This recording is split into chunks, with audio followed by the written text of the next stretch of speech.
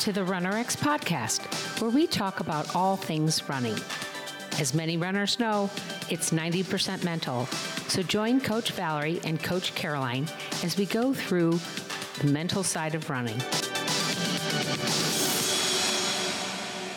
Welcome back to the RunnerX podcast. I'm your host, Coach Caroline, and I'm here with Coach Valerie. Coach Valerie, as we've been talking about lately, is I've been doing some research on, what are the most common questions that people have. And I was really astounded to find out that the top 4 are like right up our alley. And it's about those are the questions that we try to answer within our RunnerX, right? That is what we do. But one of them that I thought was really interesting and really on topic for today is, how do we improve running speed and endurance? And basically what they were saying was, you do interval training and speed workouts, and you do long runs to build endurance. And then of course you do hill training to improve strength and speed. And when I read that as a runner, I know that that's like, okay, but how? So can you talk about those things? Can you talk about interval training and hill repeats and basically strength and long runs? How does that work in what you teach and in how to get our runners faster? Sure. So absolutely. I mean, variety is the key for runners. And that's really been a common way for people to get faster is through interval training, because you get to work the body at a little bit of a higher level, and then you give it time to rest. And that's the way we all get stronger, whether, by the way, you do strength training or intervals. It's very similar, right? You wouldn't go into the weight room and do a set of 1,500. A mile is 1,500 steps on average. And you would never think, I'm going to go in the weight room and do 1,500 reps, right? So we get stuck a little bit on thinking we're supposed to just keep running. And eventually, hopefully, these magic things will happen, like we'll get faster and things like that. And let me just backtrack for a second, because one of the best things about what we teach isn't just how to get faster and how to run longer, but it's understanding what even is faster running, right? Like, what does that even mean? If I'm going to run faster, am I just moving my arms and legs faster? And this is a big problem because when people try to add speed work, there's a lot of injuries that come in with that. And absolutely. Especially as we see this, especially, of course, with older runners. And so it's a misunderstanding, because first, if I'm not really understanding what speed work is, then it really could be a chance to hurt myself.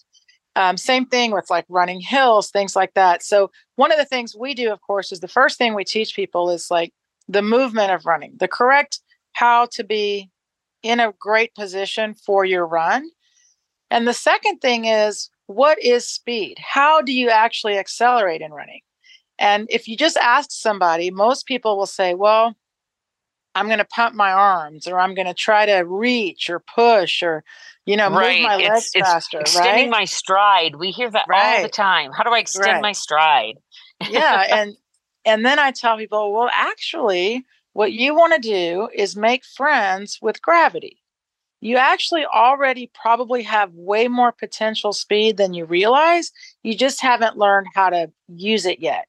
So one of the things we do in the very beginning, when we first meet our runners, is we teach them, one, of course, really efficient movement for running.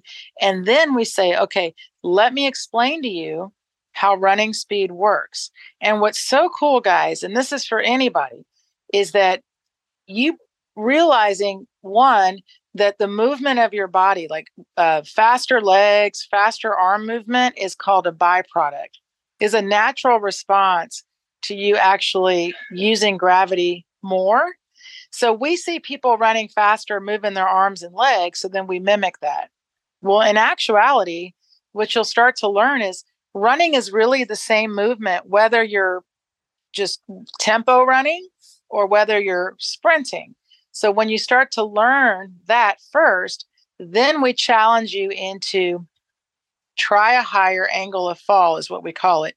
And the fun part is, if you start with that and that understanding, and then you start to build that relationship, you're going to run faster. You'll be more comfortable doing hill repeats, intervals, that are necessary to run faster, but you'll be doing them correctly. And that's a great. I was just going to say that's a great segue into what I was going to ask about hill repeats then. So hill repeats are kind of a way to increase your speed. Am I right in that understanding? Sure. Absolutely. And then what were you going to say? I'm sorry, you were going to give an example. Hill repeats are a great way of absolutely to get stronger and work on speed. But just imagine if you just went to the top of a hill and thought, I'm just going to run down it as fast as I can. Is that really going to make you faster? Or do you have or are you going to think, I don't want to hurt myself trying to, run really fast down this hill?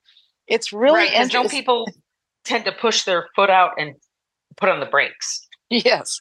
In fact, most people that do hill repeats, they run up the hill and then generally walk back down. Right. So hill repeats are fantastic, but why we love hill repeats and why we even like using hills is because it's a great way for you to continue that development of your friendship with gravity, of that relationship. Right. Because uphill, it's very, for a lot of people, uphill's not scary, right? Because if anything, what they're scared of is how hard it's going to be. They're not scared of running out of control. Whereas downhill, you could get out of control. So what we teach isn't that a fantastic mental exercise? Because you really are. You're like, the struggle of going up the hill is one kind of mental endurance to keep going, right? And to not try to stop and walk it. And then the other side, if you come back, not letting go enough to control it and not feeling like, oh my God, I'm going to lose myself out of it. So that it really is an interesting mental quandary. Right. And to be fair, a lot of times when when I start working with people, people don't even realize how much they're holding themselves back. Right. On anything, on uphill and downhill. So uphill is great for people because like you said, there's a mental aspect to it. Like I'm not going to stop. I'm going to run all the way up this hill. And it's a real thrill, right? When you do that. Mm-hmm. And then they turn around on the downhill and either they slow down or they recover on the downhill. And I'm like, guys, that's the free side. Like that's free gravity. And once we really teach people how to control their movement uphill and downhill, then they can use the hill repeats to gain speed, gain strength. See, that's the beauty of it. Once you actually learn how to hold yourself up and down the hill, then I tell people this all the time, you will look forward to hill repeats. And even when you go running, you're like, oh, yeah, hill, because I get to practice my fall a little bit more.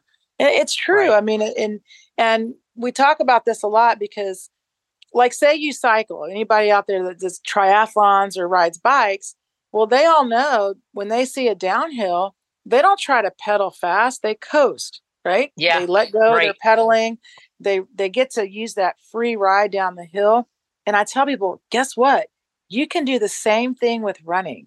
And once you learn how to do that, it changes everything about your run and the fear factor of it, right? Then when I see a downhill, I'm not thinking, oh, it's going to hurt my knees. I'm thinking, oh, neat, a downhill. I'm going to play with this grill. And we were talking, I'm just going to throw in a little example. We've had two ladies recently that are in their late 50s, both go out just separately, but start doing trail running, which by itself can be a little daunting because it's, there's uphill, downhill, the terrain is tricky.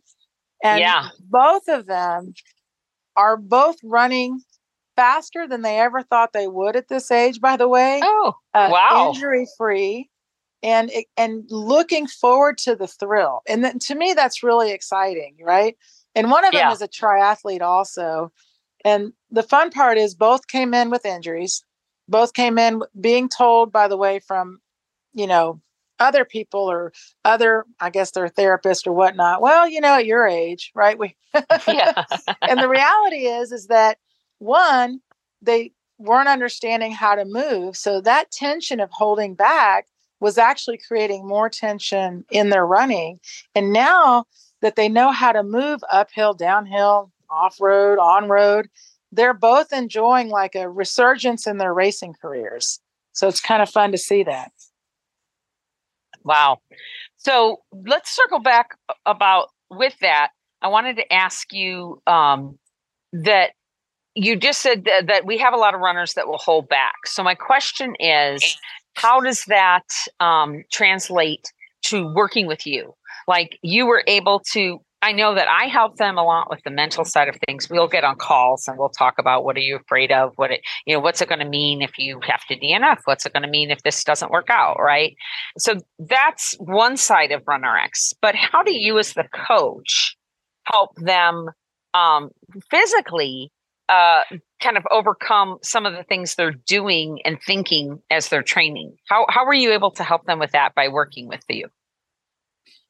Well, number one is, most of our clients we don't get to see in person, right? So they have to send in videos and we do Zooms. So one of the best things is once somebody can see their movement and know they can change it and how to change it, that's a huge, huge benefit for everybody. Because really, say someone tells you, well, the reason that you're slow or the reason that you're injured or the reason you're not hitting your goals is because you have tight hips or you have whatever, you have flat feet or you have plantar fasciitis or whatever it is. So some limitation. Whatever, yeah. So then they're already limited. So then they'll say to me, "Oh, Valerie, I can't run fast. I have tight hips or I have flat feet or whatever." And then I show them their movement. I'm like, well, actually, you really, the issue you're having isn't anything to do with that. It's simply that you're just not pulling your foot. Let's work first on just pulling your foot. Let's work on your movement, on the correct movement pattern for your run. Once you get comfortable with that, let's introduce to you how you actually run faster.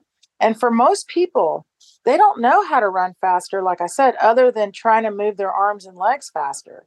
And what's amazing, and I didn't know anything about, by the way, guys, I didn't understand gravity and running either when I first started. I totally ran using my arms and legs like everybody else and got the same injuries as everybody else. So, the reality is that we don't understand how our position, how our body weight, how we transfer our body weight or hold our body weight is actually what propels us forward.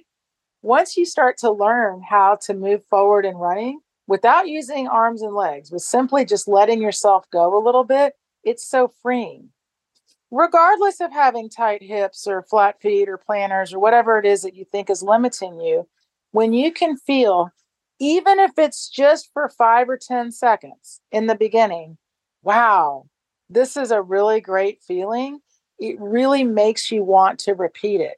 And I love this. This has always been a big thing for me, is to feel that feeling you only need a small amount of space. It doesn't have to be where you go out for a run. And this is a big learning lesson for people because they don't, in the beginning, think, well, if I can't run at all, forget it. Yeah. And I'm like, no. Let's just start with movement practice. And if you can feel it in 5 to 10 steps, if you can feel it for 5 to 10 steps, just imagine you'll be able to repeat that same feeling for 5 to 10 more steps. And then you see what I mean? Once they absolutely. can feel the feeling, it's amazing what that does. One, it gives them hope again, you know? And, we had one lady just post, she's like, I've been with RunRx for 5 years and I came in with planners and it switched back and forth between feet. And she had every kind of therapy you can imagine, guys. She went to PT. She had the injections. I mean, you name it. No one ever said to her, it's your movement. And then as soon as I showed her movement, well, here she is 5 years later, still with us, by the way. And she's now running. She's training for a 100-mile run. She just did 55 miles. She's got marathons lined up. I mean, it wasn't anything to do with her calf. Everybody kept telling her, well, you got tight calf. That's why you got planters. She must have stretched her calf for 5 years straight before she met us, Yeah, yeah, absolutely. So to me, that's the main thing, is that once you learn not just the movement of running, but how you can actually get faster without anything other than just learning how to move with gravity, it really is it's really freeing, but also it kind of rebuilds that excitement. Absolutely. So guys, that's going to kind of wrap this up for today. I want you to consider maybe opening up your mind to being coachable, not only on your running movement, on having somebody watch you and actually critique you run, and maybe even talking to somebody about the thoughts you have about running. And that's where I come in. And that's all part of the RunRx membership, and that's all part of the community. And if you go to our website, runrx.fit, you can join us. You can come in and hang out, get gait analysis, get on some Zooms, know what you're doing, maybe look at some running plans, and you can choose to stay or you can go. We're right now kind of doing a very free flow, come and go as you please. And it's because we've been doing this for a long time, and we know that you might need us right now, and you may not be able to afford to do it during a more critical time with your life, or you might not have the time to do it. So you want to come in for a month or two, and then you want to beg off for a month or two because you're going to travel, or it's summertime and the kids are out of school. And then you want to come back in because you want to race in the fall. So we want you to be part of that community, and we want to be able to meet you where you're at. So I hope you'll consider coming into RunRx.fit and working with us. And if you're not ready yet, please subscribe to our podcast, go to our YouTube channel, maybe look at the restart or the reboot, and join our community on social media because we would love to have you. Thanks, guys. Thank you for joining us on the RunRx podcast. If you'd like to know more, join us at www.runrx.fit. And if you have additional questions that you'd like answered on the podcast, email us at support@runrx.fit.